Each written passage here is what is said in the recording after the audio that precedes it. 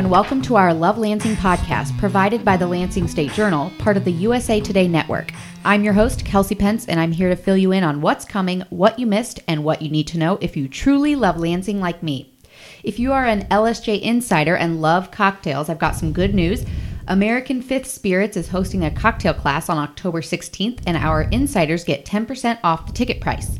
You will learn about the history of 4 seasonal cocktails and why each spirit is used. You will also receive the cocktail recipes and be able to practice the techniques needed to make them.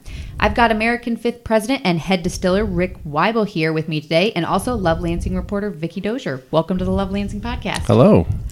So Hi, Vicki. What made you want to give away these recipes?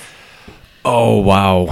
Well, first of all, what I've learned throughout this whole experience is people's understanding of spirits and cocktails right now is very similar to where it used to be for craft beer maybe 15, 20 years ago. Okay, so not very much. Not very much. So I think education is key. Whatever we can do to help people understand how we do things, why we do the things we do, and then utilize them in cocktails is just going to help us in the overall industry.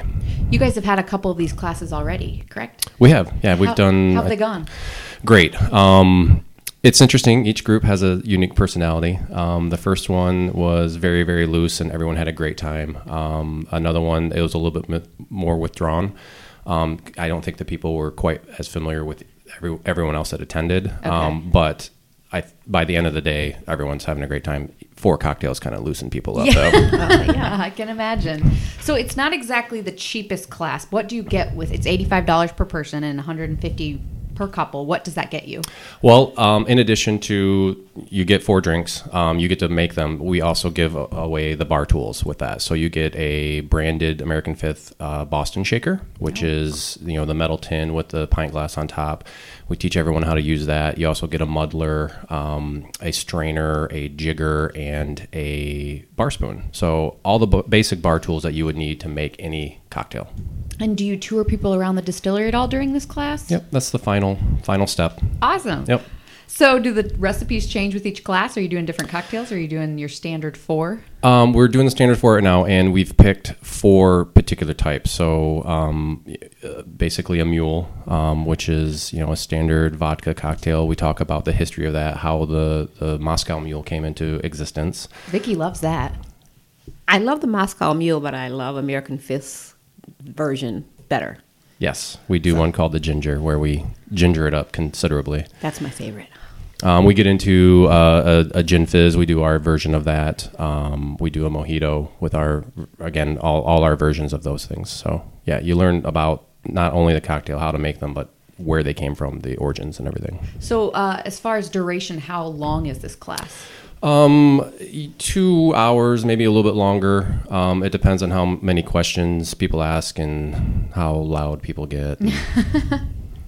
Have you ever given away any recipes before, or do you have secret recipes that you will not give away? No, we're open about everything. Our website has basically every single recipe that we've ever done. So we, in our tasting room, legally, we're allowed to make cocktails out of whatever we make. And so we update our cocktail menu on the 5th of every month for obvious reasons. Yeah. So we're always adding 10 to 12 new cocktails, and we've been open for almost a year and a half. We have over 300 cocktails in our database. Almost all of those are on our website right now. Awesome. Very cool. I'll have to check some of those out. So what would you say your most popular cocktail is, Rick? Well, last year and a good chunk of this year, it was a cocktail called the Rhubarberan, which is we infuse our Hue vodka with rhubarb. Which makes it first of all, a very pretty pink color, but also adds a bitter aspect to it. Then we mix that with some muddled strawberries, and so you get strawberry rhubarb pie, right? Oh, okay. And then top it with Faygo cream soda. I've had a lot of drinks there, and that is my favorite one. Yeah. That is my favorite one as well. Really? Yes. I feel like I had that with you the first time. I think you did. Yeah. I think you did, yeah. I think you tried a couple different ones. Yeah. Yeah, I tend to do that. I was restricting myself to the one, as usual, so... Wow. So that was it. And then we just released our rum, our Turtleback White rum just came out. And so we are now able to make a Long Island. So we created a Lansing Long Island, and that just absolutely took off. I saw that the last time I was there, Yeah. and I saw a lot of people getting it. They looked very happy. I haven't tried that one yet, so I need to get back over. Well, my favorite, of course, we were talking about this, is the ginger. I love Moscow mules, and the first time I went to American Fifth, I didn't see a Moscow mule on the menu, so I was kind of freaked out about that. But the bartender said, "Hey, let's try this. It's called the ginger, and it's our take on it." But I know you also have another Michigan mule. Yeah, we call it the Michigan Mule. We're trying to promote Michigan even further. So it's our Hugh vodka, which is 100% Michigan wheat, and then Verner's, and a little splash of cranberry, which is also indigenous to Michigan. Okay, so tell us about I already know what's in the ginger, but tell our audience that doesn't know about it. We take our Hugh vodka and then infuse it with ginger, make it very, very spicy. We also make our own ginger syrup, so a basic simple syrup that we add ginger to as well. That with ginger beer. So it's ginger. And I don't even like ginger, but I love this drink. It's amazing. And you can buy the ginger-infused vodka, correct? No. You can't? No, but we teach people how to do it. So, okay. Yeah, so doing flavors of vodka gets into a bunch of legal stuff on the federal level, which we're not opposed to doing at some point, but we are using all fresh ingredients when we do our infusions in-house. So turning around and selling them worries me just from a quality standpoint. Right. So something sitting on a shelf, I don't want it to turn brown or start tasting bad, stuff like that. So to be open as possible with both our cocktails, we do that with the infusions and syrups and anything else. Anything you want to know, we'll gladly tell you how we do it. Well, I love to watch them making it. So what's a tasting room? Tell the people that don't know what that is about it. So, there seems to be a little bit of confusion as to what we are doing. Well, first of all, the distillery is obviously the distillery. We have all the equipment and the still in there and everything. But legally, again, our tasting room is what it is called under our license. So we can provide taste. We have tasting flights and everything like that people can partake in. But then, again, we can do cocktails, which is part of our Michigan license. I chose to go with a tasting room to make it more as a showroom for our distillery. So in auto parlance, the distillery is the factory and the tasting room is the showroom. But, with 40 cocktails on the menu that 25% of them update on a monthly basis, people are starting to see us as a cocktail bar. But, that's fine. But we try to infuse a little education into that as well, as far as what we're doing and, again, why we do it and how we do it. Okay. Now, you mentioned muddling. What is muddling? Muddling is a technique that you need a muddler in order to do. Is that something you get at the class? It is, yes. Awesome. Yeah, I don't know what a muddler is. I don't either. But basically, if you use herbs and or fruit, for herbs, it will release the oils and aromatics of the herb if you just lightly crush it. So you basically, the tin, everyone is familiar with a shaker tin. You put the herbs down the bottom of that, and then a muddler is basically just a wooden stick. It's broad, maybe 6 inches long and an inch in diameter, inch and a half in diameter, and then you just gently push down into the tin and twist and try to break up the cell structure of the herbs, for example. And in doing that, it helps release the oils and the botanicals. Would you muddle for a mojito? Is that you would, yes. Okay, yeah, that's one of my favorite drinks, and so I need to learn how to muddle so I can make homemade mojitos. I don't think they would taste as good as going to American Fifth. That's why I don't think I could try to even make a ginger at home. I just want to go there and watch them make it. I'll feel cool doing it. Yes. So tell us about the penny bar, because that's my favorite part. Okay, yeah. So we do have a penny bar, and in the construction of the tasting room, we went through a bunch of different options as far as what we wanted to make the bar out of. And what we thought would be one of the more economical ways would be penny, but that's not true. Okay. I don't even know how many square feet it is, but it's pretty giant. There's over 33,000 pennies on the bar. It's awesome to look at. It's 2 layers. A good chunk of a circle, almost a full circle. I know the diameter of the circle is 18 feet, the outside diameter of it. How many people comment on that when they come in? A lot. Yeah. Yeah. Especially people who have been in a number of times but never make it to the bar because they'll go find a seat at a table or in one of our lounge areas, and then they finally make it up to the bar and they're surprised by it. But yeah, I mean, there's 2 layers of pennies, and then we put a clear like epoxy finish over the top of it. And, the reason we did it, if you take a look at the overall structure of the bar, the copper is key for the still. The stills are made of copper. We have an oak trim on the bar for representing the oak barrels, and then the bottom portion of the bar is stainless steel, representing the fermenters and the brew kettle and everything. So we kind of try to tie the distillery into the tasting room. That's so cool. So how long did it take to put that 33,000 pennies together? Question. That is a good question, because that was one of those projects that just was around, and whenever we had 5-10 minutes to do, we had to glue each one of the pennies down. So you were actually involved in doing that? No. No. I hired Scott for that. It reached a point that it became a joke during the whole renovation of the building that I had yet to do it, so no one let me do it. Oh, okay. I did a lot of the physical work of the renovation myself, but it just reached a point where no one would allow me to do it because that was one thing they didn't want me to do. But yeah, it was, I think, maybe 2 or 3 weeks of just 10 minutes here, 15 minutes there, that sort of thing. So maybe that would be like therapeutic. Like just gluing pennies down to a... Maybe. I could see it being therapeutic. Maybe is a word for it, yes. Yeah. It's very pretty. It looks very pretty when you take now that it's a finished, picture of your drink on top of it. Yes, it makes for great Yeah, cocktail but photos. if you put your change down and you put a penny on there, you're not going to find it. Oh, that's a good point. So you've been in business about 1.5 years now. Mm-hmm. Is this what you expected? Yeah, the tasting room side is doing fantastic, even more so than I think we projected at this point. The distribution side is still a challenge here in the state. I'm speaking for other distillers, craft distillers here in Michigan. The way that the liquor system is set up in the state of Michigan is not particularly business friendly. So we have some challenges on that front. But other than that, yeah, the tasting room's knocking it out of the park. Yeah, and it's been a fun adventure for you guys. There's a far greater awareness of what we're doing this year versus last year, and it's fun to see people come in and learn about what we're doing, but also find out what cocktails can do. Cocktails are huge on the coasts of the country, and even within the state of Michigan here.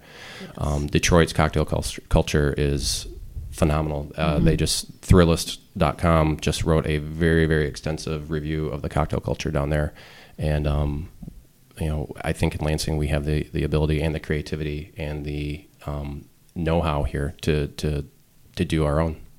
So if you want to sign up for this class, you have to reserve your spot. Is that correct? Correct. Yeah. So how do you do that?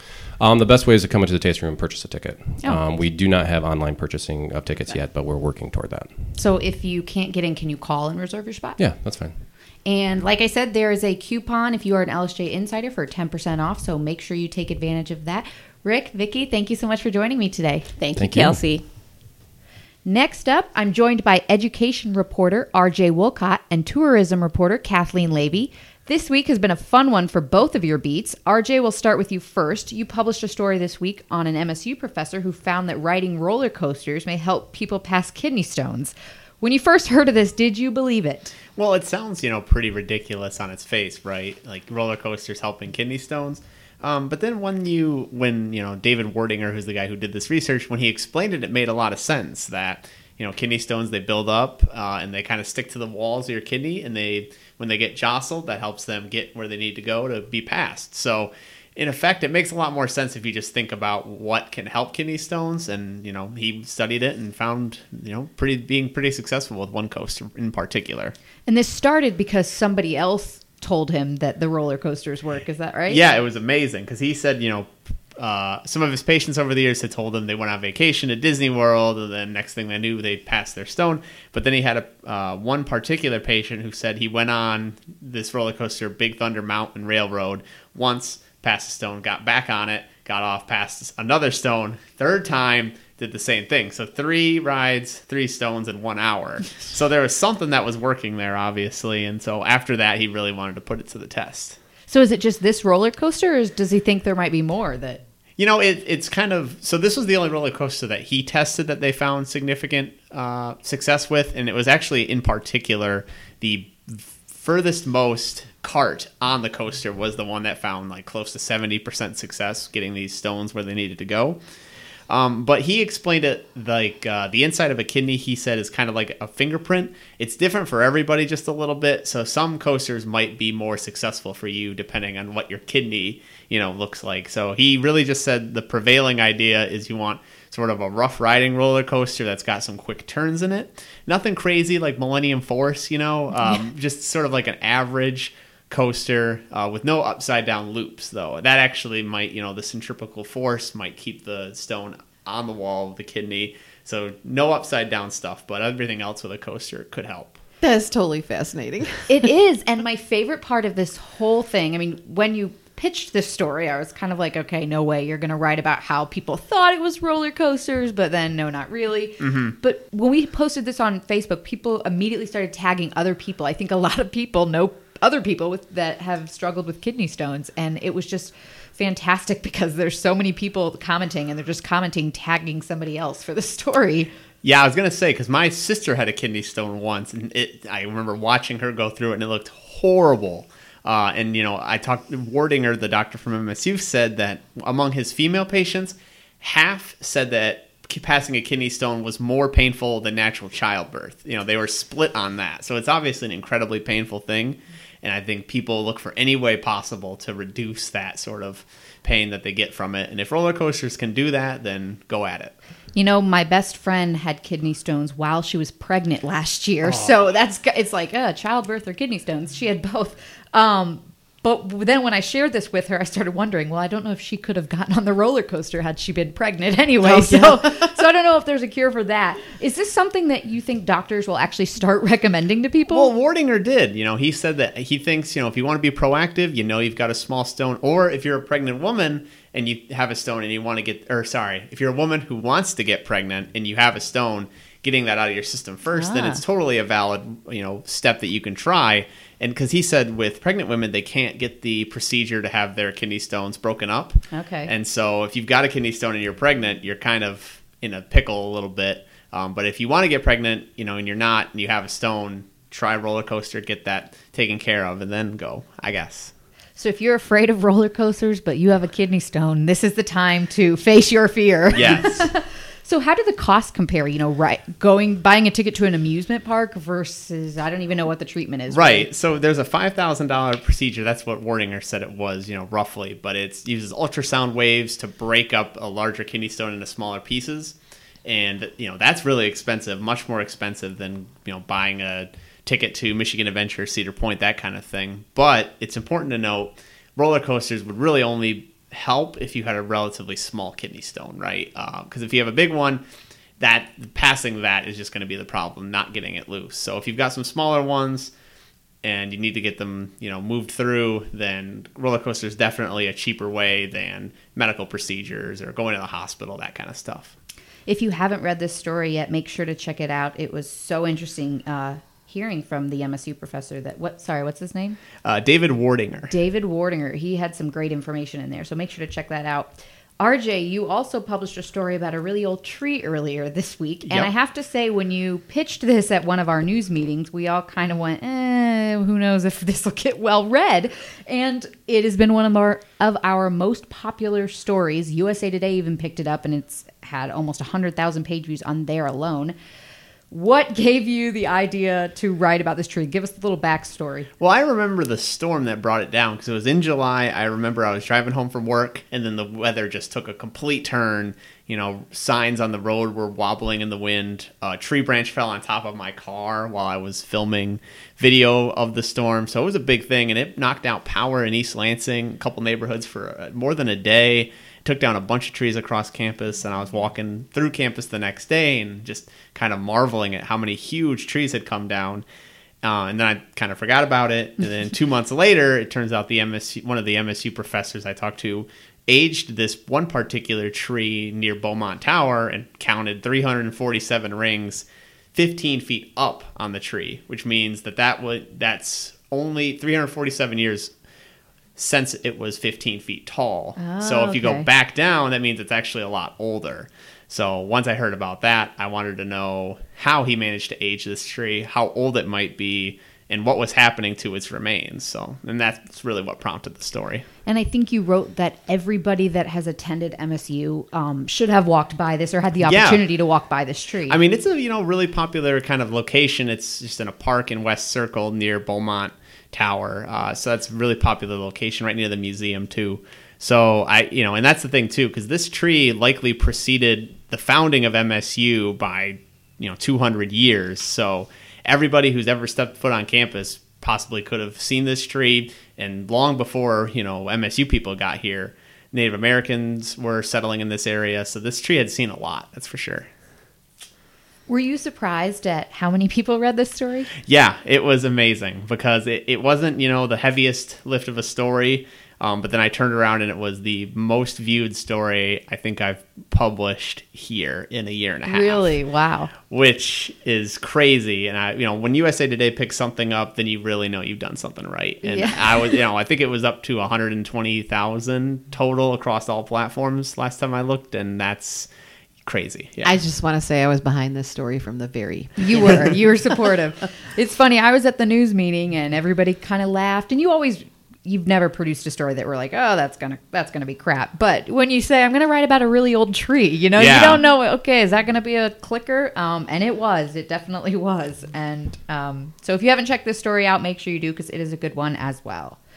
Kathleen, moving on to you. You just published a story on wine harvesting, which is beginning now throughout Michigan. Why were the last 3 years of harvesting so bad? So some of us may remember the super horrible winter of 2013 and the not quite as horrible but still bad winter of 2014 that followed it. It was very cold for a long period of time.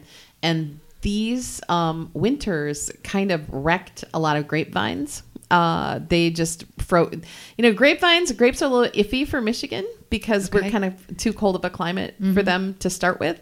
So it's kind of miraculous that we have 124 wineries in the state. Yeah, that surprised me anyway. So two things have happened. They have figured out how and where to plant the vinifera grapes. These are the ones that are the European things that we're all used to, Chardonnay, Riesling, those kinds of things. And the other thing is that they're developing hybrid grapes that are made for northern climates like Michigan, Minnesota, Wisconsin. And so more people are planting those, and the wine from those are really good. These will be like Marquette, Chancellor, Vidal, a bunch of different new grapes. So anyway, these 2 winters were so hard that up north they got like maybe less than 10% of the grape crop that they were expecting.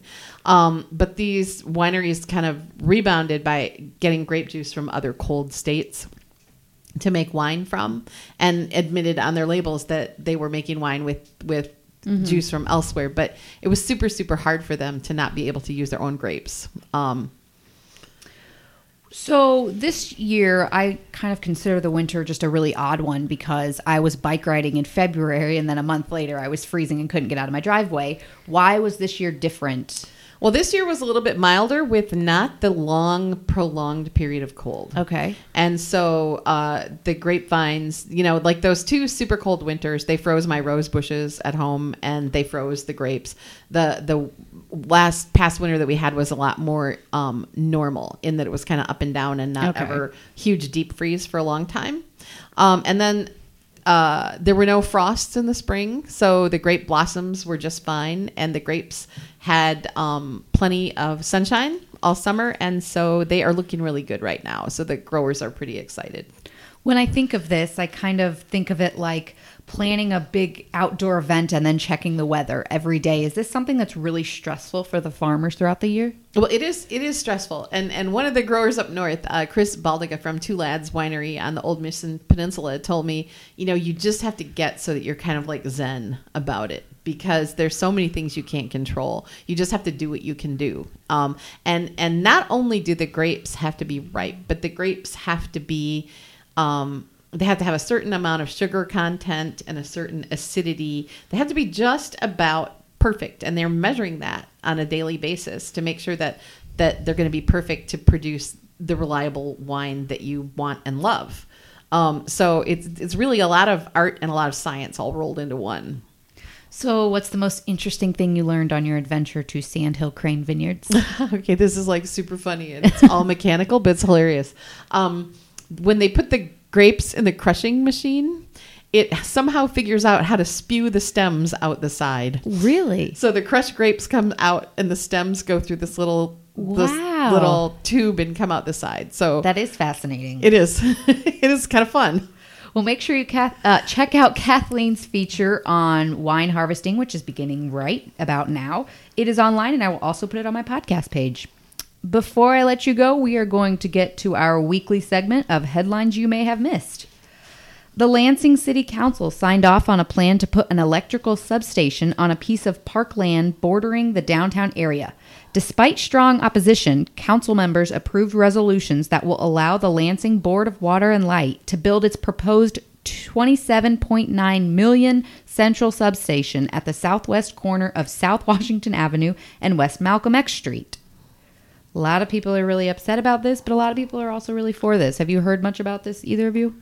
I know it's been a long time coming. Like, they've been talking about this idea, and that's the Scott House It is the situation, Scott House, right? yeah. Yeah, so there's a lot of historical aspect to it. So, we'll see what happens with it, but it should be interesting.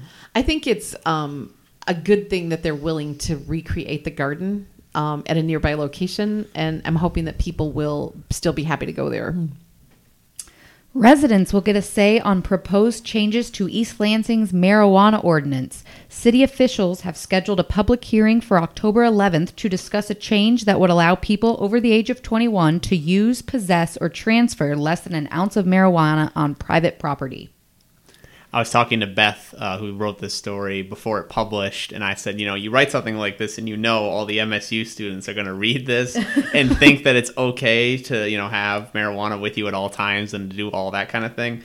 And it's like a lot of ordinances that you see in Michigan over the past few years. It protects you on that local level, but on the state level, you can still have issues. So it's not like everybody's safe and fine, but I guess it's a step forward for the proponents of it. So it's probably safe to say students do not walk around campus with carrying marijuana. Not recommended. Do not do that. Jackson National Life Insurance Company is expected to add just over 300 jobs in the next few years. The company will receive a $2.3 million grant through the Michigan Business Development Program to create the jobs. Always a good thing when jobs come to the area. Police are investigating vandalism targeting two 17-year-old girls who were elected Friday to Potterville High School's homecoming court as a couple. A swastika, along with hateful messages, were spray painted over two parking spaces in the school's parking lot sometime between Friday evening and Sunday afternoon. Yeah, I know the police had put out something telling folks who might know something, come forward before we get that surveillance footage. So we'll see what happens on that. It's always just so sad to see people bring down others, and especially when it's just a nice thing like, prom and all that. I was talking with my high school age daughters about this, and they were simply outraged. And they said, what kind of a place does this happen in? They said, this is just really looks bad for the school. Ashley Judd stopped by Lansing this week to be a keynote speaker at the Athena International Leadership Conference at the Lansing Center. The conference was intended to encourage women to leave a legacy and give back to the community. I'm a huge Ashley Judd fan just because she used to be married to Dario Franchitti, which is an IndyCar driver, and I was a big IndyCar fan growing up. So I always like it when Ashley Judd comes to town, and she's a great speaker I hear as well. A 16-year-old St. John's High School sophomore will compete in the World Powerlifting Championships from October 6th through 9th in Clackamas, Oregon. Probably should have called my friend who lives in Oregon to make sure that's how you pronounce Clackamas, but we'll go with it. Bree Purvis gave up cheerleading 2 years ago in favor of weighted plates. She now holds 4 state records. Good luck, Bree. Wow. We're rooting for you. That's amazing. Yeah, I think so too. I think so as well. Well, our fall color bracket is still going on. Kathleen, tell us how week 2 is going. Week 2 is going amazing. And we've got a couple of heavyweights going up against each other. M22, which wraps around the Leelanau Peninsula, is taking on the Tunnel of Trees, which is M119 near Cross Village. And both of those are spectacular color sites. And I think you should log in and vote. Also, the Spartans will be happy to hear that MSU campus beat U of M and is advancing. And so if you were a Spartan and you love colors on campus, please get online and vote. I always feel like MSU's campus is the most beautiful one that I've seen in the Big Ten. It's just, against U of M, I think we've got that edge, even if they've got us on some other things like football this year and whatnot. I'm going to let you have that one, RJ. The game has not been played yet. We will leave it at that.